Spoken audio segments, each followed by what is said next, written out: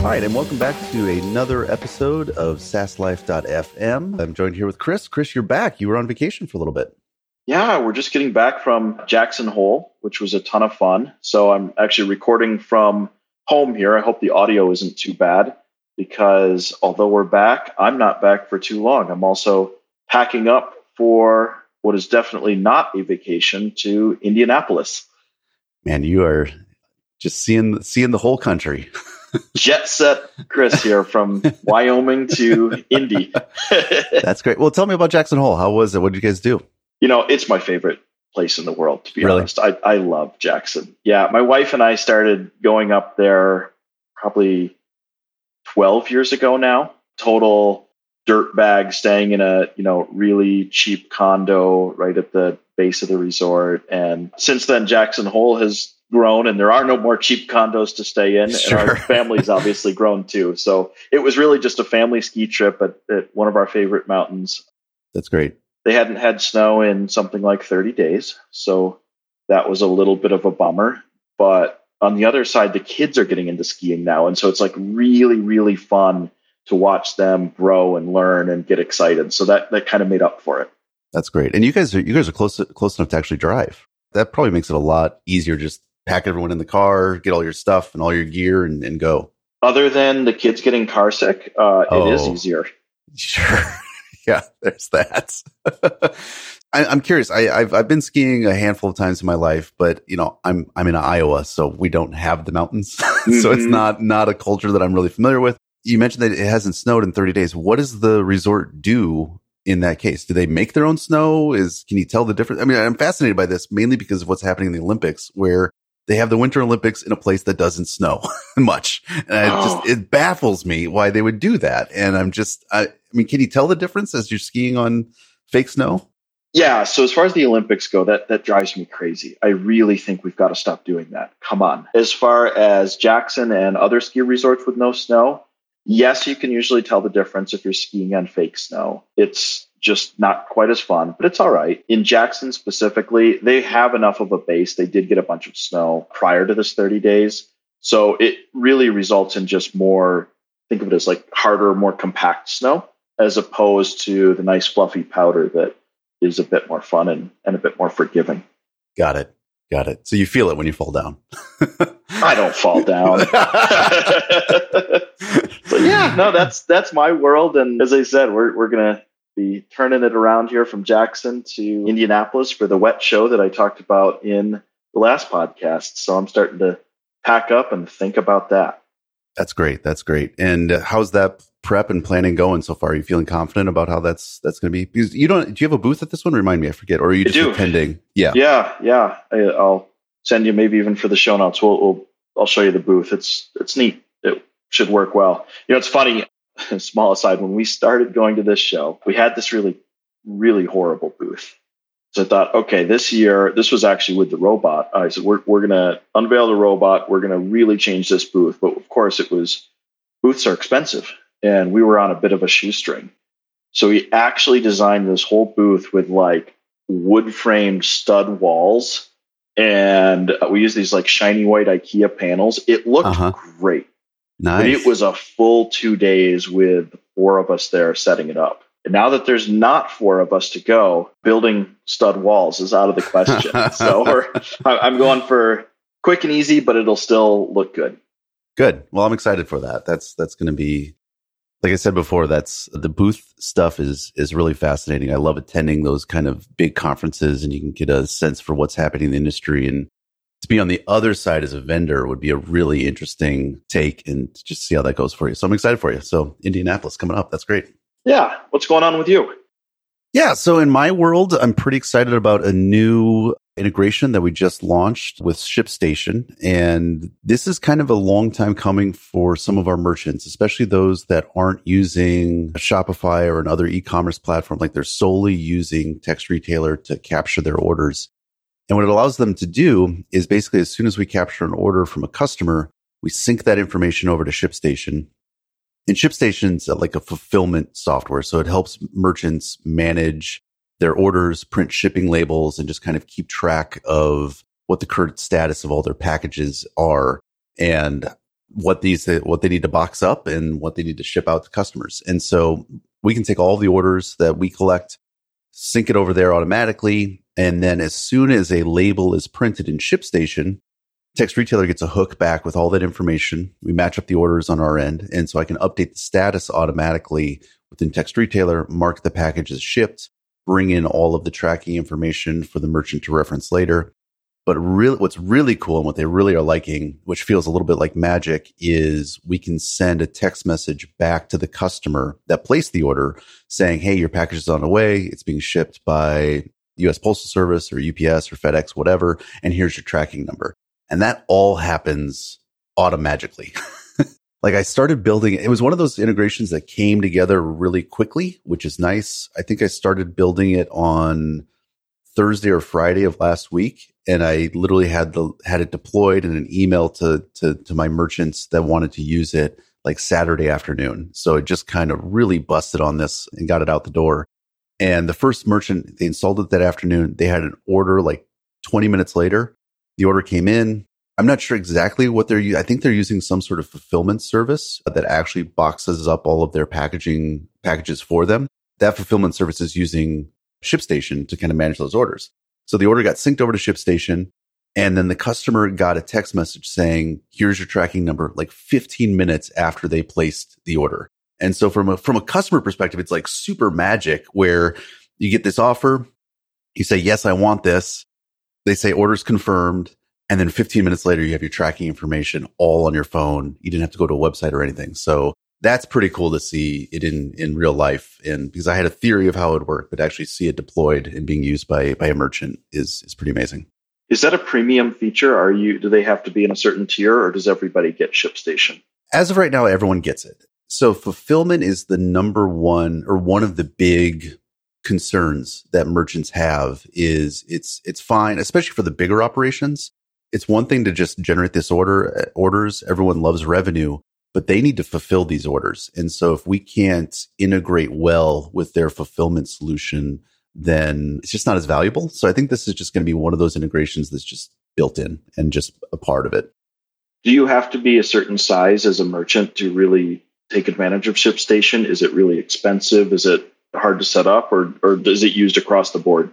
I think a lot of merchants of different sizes, because it's really just more of order management and shipping management. And I think some of the benefits, I don't think it's very expensive. I have a developer account, but I think the way that ShipStation makes its money is on the actual label printing. So I don't know if there's even a monthly fee. And if there is, it's nominal. It's less than $50. So there's a lot of smaller merchants that are using ShipStation just to print labels, because ShipStation will negotiate better rates than you can get as an individual merchant. So I think the merchants save money with their shipping by using ShipStation, and they get the benefit of the platform and management. And so it seems like it's a win-win-win across the board. No, it's funny. We used to use a brick and mortar version of that back when we were moving more physical inventory. So yeah, we would actually, I don't remember the name of the service. So we'd ship through them. They would determine how the thing was going to be shipped. We just, put in the weight and the size, and we'd print a label out. But it was a pretty manual process. It wasn't very automated. And as a result, we would get the better rates. Right. From my experience, there's still a little bit of a manual process, because once the order's there, you still have to define what the box size is and which carrier you're going to use and things like that. But as far as basically the order's sitting there, they say, I want to print a label with UPS and here's the rate. And then they print it out, and then it's just done. And so I'm definitely going to be looking at other integrations within this category. ShipStation is not the only platform that does this. There's others that take it one step further, where they will actually do the fulfillment service itself. ShipBob is one that comes to mind. But the basic idea is that if we integrate with those platforms, the order goes in, and then not only but the company itself will package up and pick the items and box them up and ship them out for the merchant. And so a lot of these merchants, they're willing to pay more to just have their business automated, which makes total sense to me. Really interesting. Do they do inventory management too at a certain point, or no? I think they can. I haven't had a merchant that uses inventory management from ShipStation yet, but in theory, we could incorporate that into it if we need to. Most merchants, they're using, well, text retailer is a standalone. They're using us as their source of truth for inventory, or they're using like a Shopify or a BigCommerce, some other e-commerce platform, and that's going to be the source of truth for inventory. Or they're frankly using something else entirely. And what they do is when they are sending out a offer, they're just going to say, I'm going to take 50 of those items and allocate them to this text campaign. And that's the quote unquote inventory. So they're still using text retailer to kind of manage that inventory, even though they might have a larger inventory system that shows the true amounts, but they're just using it for their text program. Got it. Well, customers must have been pretty excited about that. These guys, they were like, this is a game changer, because especially the merchant that I first told about, they were doing all of this manually. So they would export the orders as a CSV, upload it to ShipStation manually, which is fine if you're doing like batch campaigns, like big campaigns that you send out to everyone. But a lot of these merchants, they're starting to do automations. And so as soon as someone enrolls, they'll get an offer and they can buy as part of that sign up process. And so these orders they can come in at any time, when someone orders. And so to have to continually check the system and export those orders in a manual process is kind of a pain. And then they would print the label in ShipStation and they would manually copy that information and bring it back to text retailer to send the text message to the customer. So I think I saved them tons and tons of work hours just by this simple integration. You get that little dopamine hit when you send it out to them and they're just like, oh my God, this is the most amazing thing ever. And you're like, yeah, I feel good. So that was a fun one to complete. And how did you let people know about it then? Did you send out an email or? That's something I got to get better at. Definitely. Okay. I handpicked a handful of merchants that I knew were using ShipStation, sent them a personal email, gave them instructions on how to do it. But I need to get better at informing not only current customers, but people that have been interested, that are in the email list, that are potential customers, and just kind of I need to get more systematic with that, because I've definitely been focused very heavily on product development and building stuff, and kind of ignoring the marketing side of the business, which is not what you're supposed to do. Oh, wait, what? Yeah, sorry, I have my excuse. Remember, marketing comes in Q2, but I have to tell you, we'll get to it in my update. We rolled out a new feature too, and I did the exact same thing. There was no big update. There was nothing. I just knew a couple people who I had spoken to about it who really wanted it. They got an email, and it was on to what's next. Yep. And it's easy to fall into that trap, especially when I can't recall what your customer count is, but I'm sub 20 right now. And so like, I know every single merchant and their entire setup that they're doing. And so I know which ones are going to use this specifically. And it's very easy to just ping them individually and move on to the next exciting thing to build. And that is, I think, okay for now, but definitely something that I need to get better at, especially as we start to scale up the number of merchants. And frankly, I'm probably missing out on a great opportunity I guarantee you there's merchants that I've talked to in the past, maybe even given a demo to, where they're like, oh, this is great, but they need to have this fulfillment solution. And they don't know about it right now, that we have this and that we've integrated it. So I need to get better at that. Yeah, we have a whole list of customers who use other products within the suite. So, I mean, of course they would like to know this information, and it might be what changes their mind and gets them on board. I shouldn't say changes their mind, but has them hop on board. And yeah, we don't put it out there at all. It increases the value proposition. The switching costs might be too high given what they know right now. But if you say, oh, we have feature A, B, and C now, that makes more sense. It changes the calculus on their end, and they might be more inclined to make that switch. So when does marketing start for you? So that's a great segue, Chris. That's because I'm looking at the notes right here. Yeah. There's got a couple of irons in the fire with marketing. The first that I'm really excited about is I am in the process of redesigning the marketing site, and it's less of a facelift, although there's going to be a little bit of design improvement, but it's more of just structuring the website and bringing to light some of these new features, some of these major features that we just don't even talk about. Quick carts, for instance, is not even mentioned at all on the marketing site. And some of my merchants, that's literally their main selling concept. They love the quick cart concept so much They're using it in combination with ClickFunnels, and then they send people to a quick cart to check out. So text messaging is kind of a component that they're using, but they're really just using the quick carts is the main driver. So I think getting that out there and just saying, hey, we do more than just text messaging is great. The new concept that we have for reminder text messages based upon order history, so that you can kind of build out these, what we call on-demand subscriptions for customers, where let's say you order a product, it's a 30-day supply. You can get an automatic reminder on day 28. Do you want to reorder? You reply yes. 2 days later, it's on your doorstep, and you're doing that subscription without being locked in. And so it's kind of talking about that. It's talking about the new integrations that we have. So it's more of just a content refresh update and like a better reflection of where the product stands. And so really excited about that.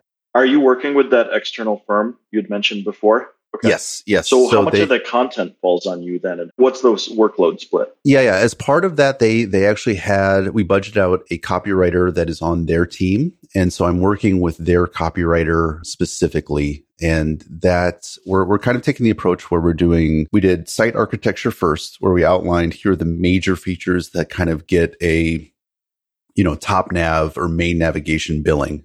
Things like the reply to buy has its own section, has its own page. A quick carts is going to have its own section, page, landing page concept.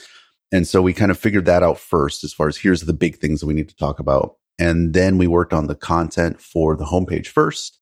And then we're kind of divvying up these other pages next and really doing a full content. And then we go to design. And that's been a pretty good process where the content is driving the design. And so we talk about the things we want to say, and then that drives the design and how we lay out the sites. So that sounds so obvious, but it's so easy to do it the other way. I've fallen into the trap many times of, okay, this is the way I want it to look and feel. And then where should I put this content?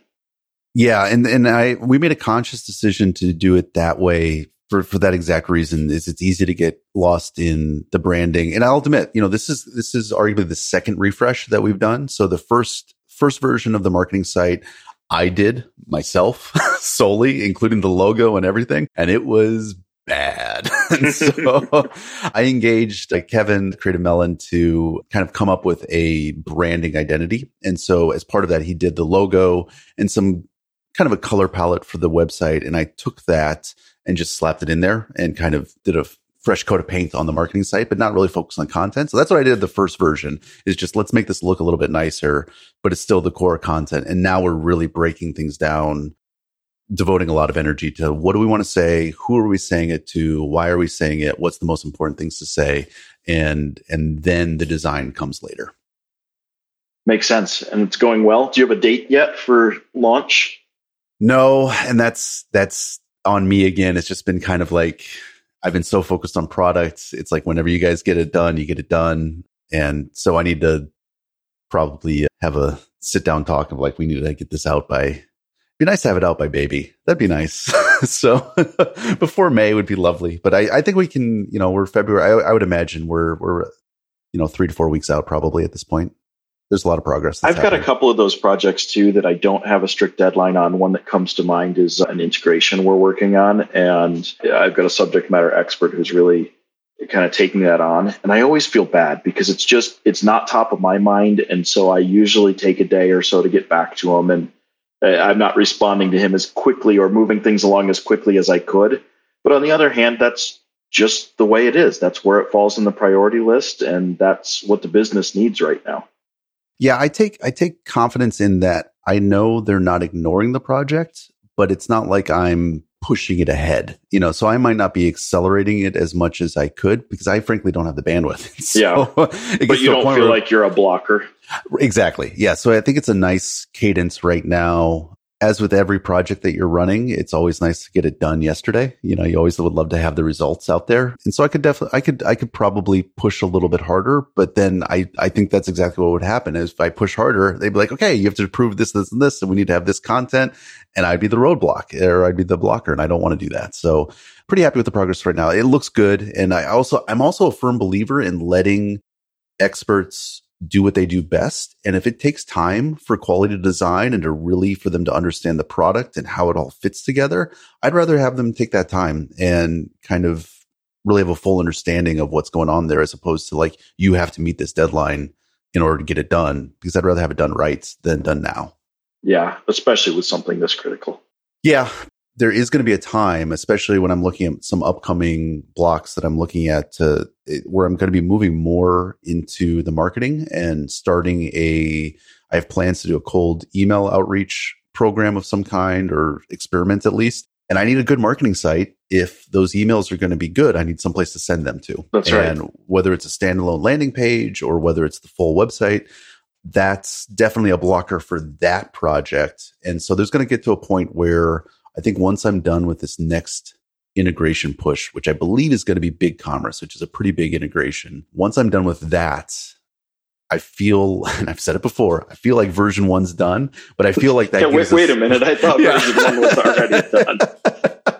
It is, but it doesn't have the integrations that I want. But I think really at that point, I will need to tell myself there needs to be a very good reason to do another integration beyond what I have, because I have a really core mix, I think, at that point. And the thing that I like about something like a BigCommerce integration is it is marketing in itself. It's a feature, but it's a marketing play in that it gets me into this other ecosystem, which frankly doesn't have a lot of SMS players in there. And so it's a somewhat smaller market, especially when you compare it to something like Shopify. It's tiny, the number of merchants that use it. But the merchants that are using something like BigCommerce, you can make an argument that they're bigger. They have bigger revenue numbers because there's a specific reason they went to BigCommerce, and they've probably are more mature in their e-commerce journey. They're not just starting out. You're not a mom and pop picking BigCommerce. There's a reason that you're on that platform. So I think the potential for bigger clients is high. Very cool. I think that that's kind of the rhythm you want to get to, though, or at least what I think about is sort of when I'm developing a product, right? We'll get a feature set that appeals to a core audience. Core audience will start using it.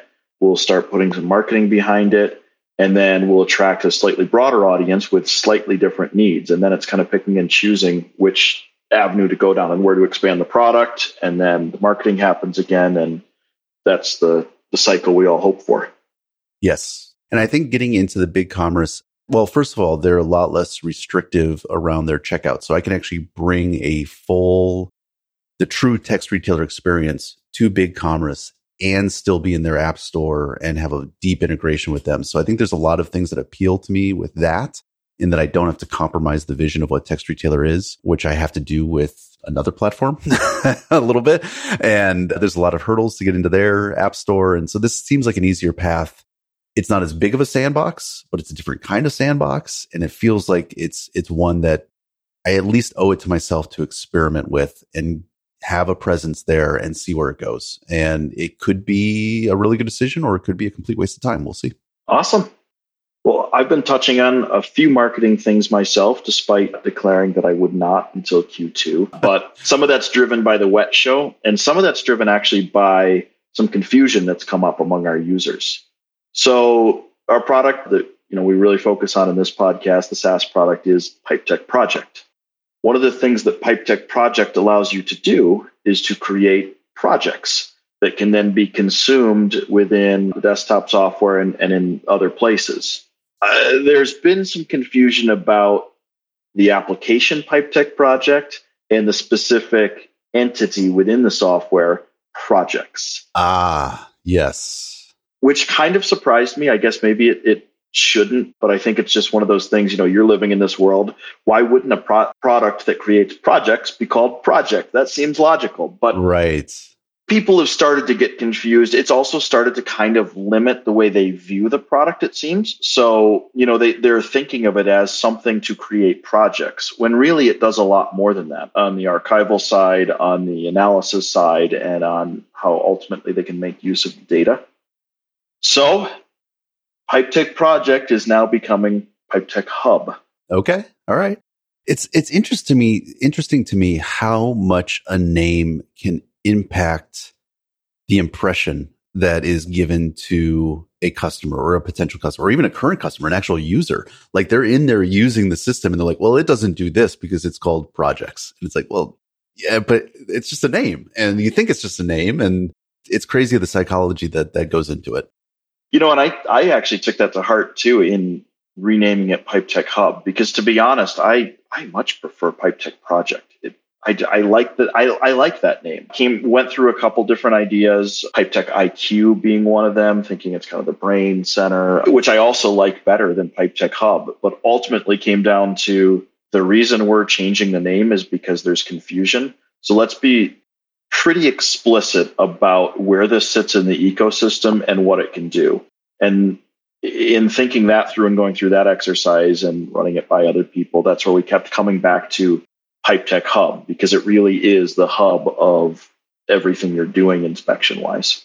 And when you say other people, was it clients and customers that you talked to, or was it more of your internal team? No, more internal team, other stakeholders in the industry. I guess there was, one client who we're really close to, but no, I didn't put it out there to end users necessarily. Yeah, I think that's such a challenge that you have in front of you, where it's not just a single product that you're working on. And we all know how hard, I just talked about how hard it is to keep the marketing up to date on a single product, let alone a suite of products. Now, obviously, you're not doing as much development on those others, but they're still there. And to have those be continually updating themselves and have a cohesive understanding of how they relate to each other and conveying that, that's a tough one. It is hard. As part of that and part of changing the name of Pipe Tech Hub, or to Pipe Tech Hub, we're doing some new identity work. So a new logo for Pipe Tech Hub, and that carries over to at least the other core products. And so, yeah, I've been in my not marketing time working with a design firm called Design Joy. Have you heard of these guys? No, I haven't, but I like the name. They're interesting. I say it's a firm, and it is a firm, but it is one guy running a $1 million plus at this point, probably plus, because he just came out on Twitter too. $1 million ARR design business. His model is unlimited design, $2,500 a month. Here's what we can do. Go. Really? Yeah. Wow. Okay. That's an interesting model. That is really interesting. Fascinating. I don't know how it's going to work for him. He is a one-man show. The bottlenecks are going to be crazy, I would think. But then again, if you've got $1 million coming in ARR, you're a one-man show, who cares? He'll figure it out. So his name is Brett. He's been really good to work with. He's really systematized the product. So you immediately sign up with a subscription. You get an invitation to an empty Trello that's structured, and you can have a backlog of projects. So you design, whether it's a Loom video or I just wrote out a design brief, you have a backlog of design projects. You can move one into active. And then once that one moves into approved, you can move another one into active. And so far, I've been getting 1 to 2 day response times as we're churning through. Yeah. Okay. So it sounds like there is some sort of throttling mechanism that he has. It's not like you can open up 10 projects at once. There is a little bit of you have to do one at a time type of thing. I'm curious with the sign up process, were there any indications that there's kind of roadblocks there, or can anyone sign up and start dumping in projects in his queue at this point? It seems anybody who's ready to have a $2,500 hit on their credit card. Any contracts with this, or is it just month to month as you need so I don't know him personally. I'd actually love to meet him and chat with him because I'm so fascinated by this. But as far as I can tell, he literally took the most annoying parts of design and engaging with an agency and tried to get rid of them. So it is just really low friction. Sign up when you want. We can do almost anything. Here are the things like motion graphics as an example that we don't do. You can put them in one at a time. We'll get back to you in a timely manner, although we do not promise any kind of turnaround times, no refunds, but you can cancel at any time too. And we'll work on anything you tell us to. So just feed it in and it'll come out the other end. That's just so fascinating from a business model perspective. His unique thing that he's bringing to the marketplace is purely pricing. In the sense that, and I'm sure he's doing good work, and like you said, they're trying to make it streamlined. But for the most part, the hook is we're just going to take your normal pricing and we're going to flip it on its head and do something unique that it makes you pause and think about it and look at them and just give them a chance. Right. And it's interesting because it's a little bit self-selecting too, right? Because $2,500 is not nothing. People that are at a different point in their journey might say, okay, well, I'm not going to do that. I'll go on Fiverr. Fine. Fiverr's there for you, or 99 Designs or one of those. But at least the way I looked at it is, okay, $2,500 is not crazy to just test this out. Some of his work is up there. I think I'm going to get something useful. I've got a whole month to get $2,500 worth of value. I can do that. That's on me. Let's try it. I was just going to say, you have enough stuff that needs to get done that you could easily see filling up $2,500 using a different firm some other way. So there's a little bit of an opportunity for you to come out ahead if you get more design out of that month than what it costs you, because you have so much to do. So like you said, it's probably going to cost you $2,500 anyway, no matter where you go. So give it a shot and see if the process works. The other funny thing is I'm thinking ahead, and it's like, okay, well, I've got enough in the queue. This is going well enough. I'm probably going to do this for a couple months at least, so I'm sure he depends on that too. Frankly, we took some of the logos and then we took them in-house with our UX designer to tweak them a little bit more, because that's more of a one-on-one process. This is more of an async process, right? In-house, we could do it more one-on-one, and I'll get into this in a minute. But so he's been sitting idle now for a little bit. So I'm sure he depends on that too, and the different gaps that come in as part of the process. Yeah, I mean, if everyone maxes that out, and it doesn't work. Totally 100% efficient with their projects, there's only so much capacity that he has, especially as just being a one-man person or a one-man show. So he's definitely relying on the client taking their time in certain aspects. And any of us that have done client work, we always know that the bottleneck is almost always the client and never yourself. So it's a good theory for him to test out. It's pretty cool. So I'll keep you posted on that, but we are doing the new logos. We will have those done by the show here, by the wet show. So we'll have some materials with the new logos on them.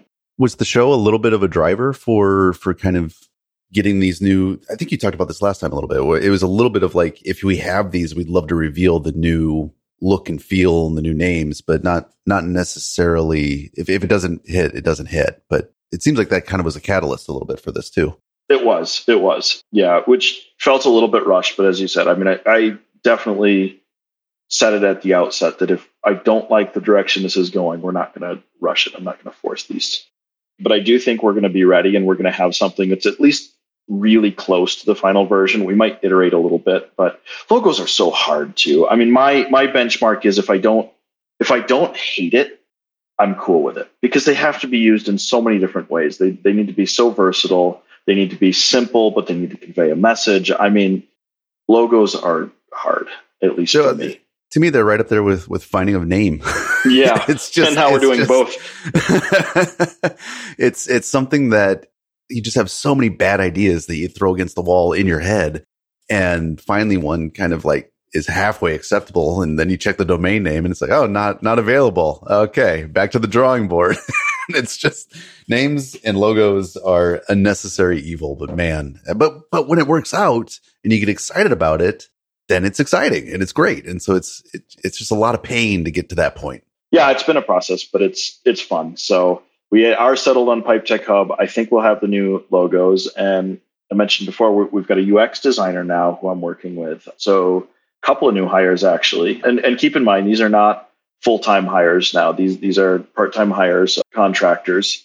But new UX designer was one, and a developer if we had some turnover earlier, so he replaced the other developer that didn't work out, come on board. So that's been fun. But the developer's great. I don't want to, I'm not going to get into his role right now, but he's working out well so far. But the UX designer has been a game changer. Oh, that's great to hear. And I'm curious because I know early on when you started your hiring, you kind of, I don't say struggled, but you were surprised by the amount of onboarding that had to happen. Do you feel like these latest hires, that process has been a little bit easier for you? Yes. Great. and for two reasons. One is that we've done a better job of building up kind of a catalog of onboarding materials. So, whether it is Loom videos, in fact, we have Looms for code tours. So Ryan's literally talked about the architecture of the project, gone through code tour that they can watch on their own. And I've done videos about the industry. And so there's a little bit of homework people do when they jump on board with us, but all of a sudden we're speaking the same language pretty quickly. Yeah, that's great. It's such a different feeling than, here's your laptop that doesn't connect and we'll get you an email in 3 days and all that stuff, to be able to just dive in and be like, you know what, we don't necessarily have a project for you right away, but here's all this homework to bring you up to speed. So like you said, you feel like you understand the culture and you understand what the purpose of the product is very quickly. So that's great. Yeah, and I have my checklist too of like, okay, you're going to get invitations to Slack, to Linear, et cetera. So that's all ready to go. But then the other thing that's been really helpful is I'm not necessarily the bottleneck. This developer is working on a team now. So in this case, somebody else on the team really took the new developer under their wing, and the questions go from him to the existing team member. Yeah, that's when the magic of the team starts to happen, when stuff gets done without having to go through you all the time. And that's where the dividends really start paying off. Yeah, it's been cool. The UX designer was not somebody I knew UX designers existed. I always thought it was kind of more of a big company thing, right? Like, because it's not a graphic designer. I mean, this is somebody who specializes in user interfaces. I actually had the title in a former life of lead UX developer. So, oh, really? Yes, not a designer side, but on the development side. So, yeah, it's a thing. Yeah. Well, this is on the design side. He does not do any development. I brought him on because we had a really sticky but really critical screen that we were working through. Really complicated, and that's the inspection editor screen. I mean, this is where you go when you're viewing in a single inspection. You want to edit it, but you also want to quickly see all the data that this video-based inspection is giving you. Yeah, it seems like it's a pretty critical piece of the software. Super critical, lots of moving pieces. And I brought him on for that, and holy cow, it was fun. I mean, he and I, so it's really changed now how we work, because we're continuing to work this way. So he and I work, in my Figma chops are nowhere near his, of course, but I'm learning it more and more. And I've used it in the past, but I'm really digging into it more and enjoying it. But with him, we'll riff on ideas and get to something that is just so much better than individually or me working with a developer would be. He'll take my concepts and just improve them greatly. So it's been, and that's something I actually think I'm pretty good at, but yeah, I can convey what I want to have happen, or what what the intent is, and he can just polish it. And then the other thing that's been happening is he will polish it to the point where it's really, really self-documenting and implementable by the dev team. So we started him. Yeah, I'm trying to remember. I think I started him for that one screen and then moved him into the PipeTech Sync app that I talked about before, that little utility. It could have been the other way around, but we've worked on both those things, and now it's just become kind of my process. Like, that is how anything new and complicated is conceived and executed.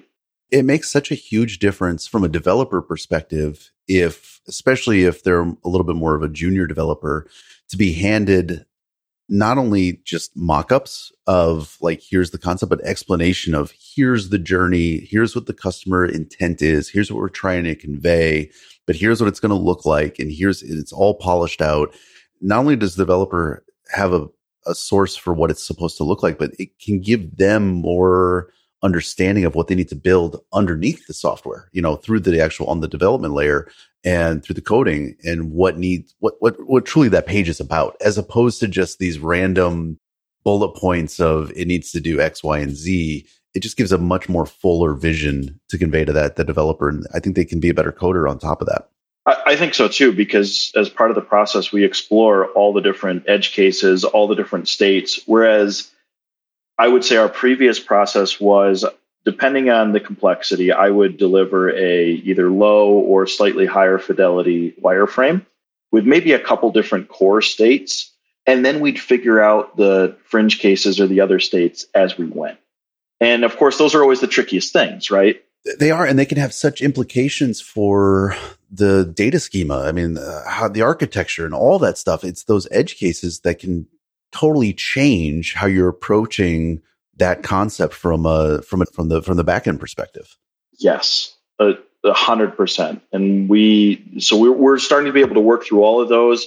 It frees up the developers too. So we're starting to get into better cycles. Like, we use linear for our issue tracking, but it's a little bit more than that. So we try to work in projects and cycles being time bound, projects being deliverable bound, essentially. And so we're trying to work, his name is Davor and I are trying to work kind of one cycle ahead in planning this work out that needs to be done and really digging into it. So that then by the time the cycle comes up, okay, we can jump right into these particular issues, and we have this awesome design brief to always refer back to. So it's been fun, and I thought it would slow us down. I really thought that was something for bigger companies, like I said, that were a little slower, and as it turns out, it's actually speeding us up.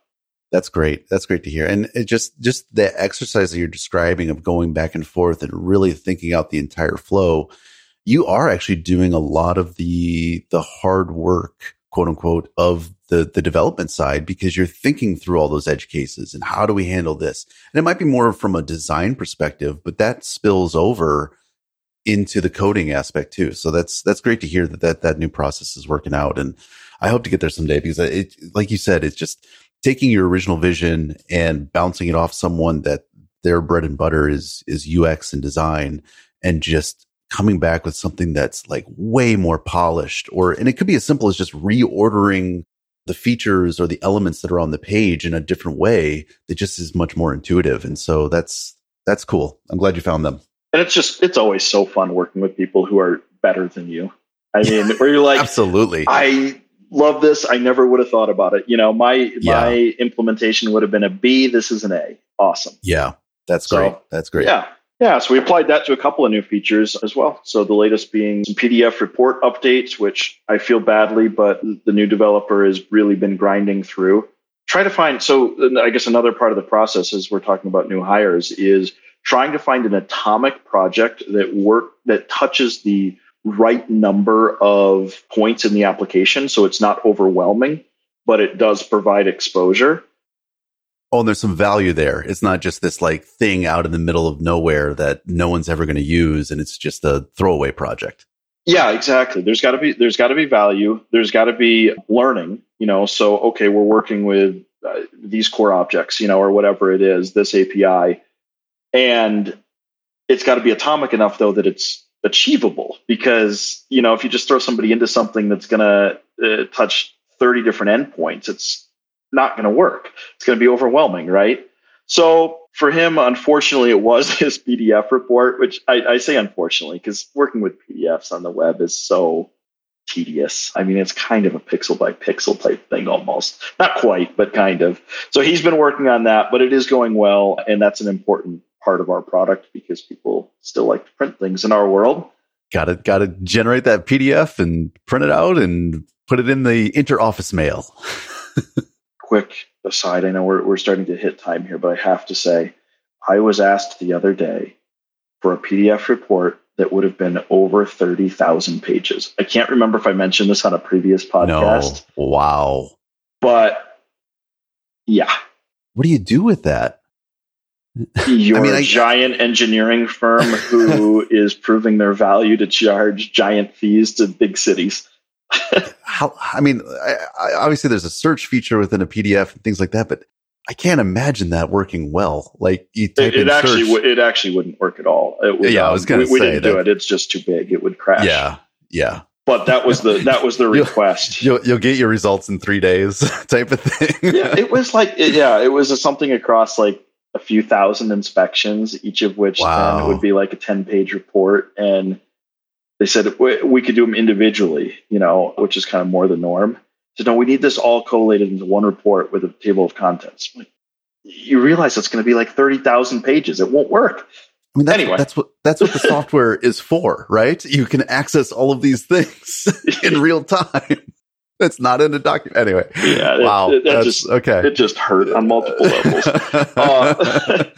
But the cool new feature that we are about to launch and have been working through using this process is a feature called Views and Collection, which is really neat because a lot of what customers need to do is slice and dice this data as opposed to just select all print. So views give them the ability to essentially save different filters, sorting, different things that they've kind of, as they've whittled down the data into a manageable set that they can work on, they can actually save that view, and it's dynamic. So if a new inspection meets those criteria, cool, it will show up in that view. It's kind of like custom reports that they can kind of build for themselves in a way. Yeah, that's cool. Well, they can build them for themselves, or they can share them through the organization. So they can be public or private, which is cool. So and I can't wait to see how this is used, because it can be anything from, hey, show me all the inspections that have been done in the last year that contain roots. And I'm going to call that my jetting project. And so you could have this ongoing project and that are not finished, so you could have this ongoing project that's constantly updating and shows you what you need to do for cleaning roots out of a pipe.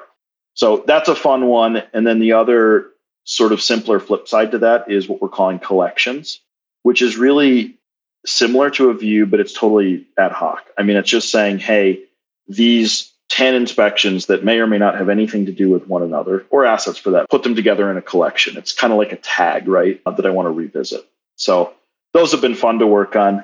I love features like that just because you think you might know, you know that there's value there as you're building it. There's a reason you built those features, and you know there's a need, and you think you kind of know maybe how those customers might use it, but you really don't. And so I love those types of features, because those, I think, give you the best potential for, going back to marketing, those wow moments of being able to say, like, this firm or this city did X, Y, and Z with these reports, and it's something you never would have thought that they would be used for. And it unlocks huge value because nothing else does that. And you're basically just putting out that tool and waiting to see how people leverage that tool for their own needs. And that's pretty exciting. Exactly. We're going to have a couple starter reviews just to show how they work. And then I can't wait to see what other people do, because then we'll start implementing those as well as starter reviews. Well, and even larger, you mentioned being able to share it within the org, depending on if you take it even one step further, like either you grab templates or concepts from customer A and either give them the ability to share with another customer, or you just kind of build that into the platform. And so there's a way to kind of expand that templated system out as you see new customers use it, and it can be a big driver. Oh, that's cool. I hadn't thought about that, but yeah, it'll be neat to see where this goes. So those should be launched by the show as well, and we'll be able to demo them at the show, and I think it'll provide a lot of value. Awesome. All right. Well, we are hitting close to time. So what's the stuff you're into this week? You know what I've been getting into with this travel? I've had a little more time to read, a little time on planes with podcasts. So I have been getting into the Khan Empire and Genghis Khan. Okay. All right. Very violent, man, but really, really interesting just to learn how people lived back then. So I've been doing that two ways. One is the Hardcore History podcast. Are you familiar with that one at all? Honestly, all the podcasts that I listen to are kind of like ours. I'm so I need to devote more time to fun, engaging stuff like what you're talking about, because I haven't heard about it, but I want to add it to my list. Well, awesome. I would look at, it's Dan Carlin's Hardcore History podcast. Wrath of the Khans is what he talks about there. And it's so well produced and so good. And then the other way I've been getting into that world is through this historical fiction series. So there's 3 books, and I'm sadly on the 3rd. It's by, I'm going to get this name totally wrong, but Khan Igulin, something like that. And it's his Conqueror series. But if you look up Genghis Khan and Igulin, Aiggulen, Conqueror series is really good. Again, fair warning, it's really violent. Sometimes disturbingly so, but really, really interesting just to imagine living in that place and time. And you said that was a historical fiction. Back in high school and college, I used to love the Michael Crichton books because they were fiction, but they were really based upon actual science at the time and real world things. Do you get the sense that this has a really good historical context with it? It's got a historical context for everything we know. There's actually a lot of just missing pieces because it was so long ago. But those pillars are absolutely there and are definitely driving the book. I mean, you can almost imagine he's got, this big outline of the known history, but he's filling in the details all the way down to narratives. And there's historical notes at the end as well, so you can kind of compare. All right. So when's it hit HBO then? It sounds like Yeah, good point. It probably will. What about you? Nice. What are you into? So I am into a website called brain.fm. And I don't know if you've heard about this, but basically I was in the search for background music. So when I go in, when I'm doing these feature developments, I can't really listen to music with lyrics and like stuff like that. Sometimes I can do that, but if I really want deep focus, I really just want kind of background, whether it's classical or kind of atmospheric type music. And frankly, I was hitting the end of my playlists and kind of recycling the same stuff over and over. And I don't know how I came across it. Maybe it was some mention on Twitter or something like that, but someone mentioned this Brain FM. And really what it is a collection of music. They have 3 categories, one being focus, and that's the only one that I've really used, meditation and sleep. And they take these different categories. So at least with the focus one, they take this music and it's all kind of background music, stuff that you can easily zone out, but they apply some sort of process to it. And the best way that I can describe it is it's kind of this pulsating sound, kind of that's interlaced through the music. And they have white papers and there's some science stuff behind it. But the idea is you listen to the music for about 5-10 minutes, and it's supposed to get you into that flow state really, really fast. And I've noticed that if I have a project, and especially if I combine it with my flow state coffee that I've talked about before, I literally start working and programming and 2 hours flies by and I have a ton done. And so I don't know if it's placebo. I don't know if it's doing anything beyond normal background music, but it gets me into the right headspace. And it's been pretty good. And I bought it, so it has a monthly subscription and I went through the trial. And I'm like, you know what? I'm going to keep doing this. So I've been a big fan of Brain FM. Cool. I will check it out. I've got a bunch to get done here yet today. So with that, thank you very much for listening to another episode of our show. And I will catch you not next week, but the following, Sam, because I'm going to be traveling. Enjoy your travels. Take it easy and we'll talk to you soon. All right. See ya.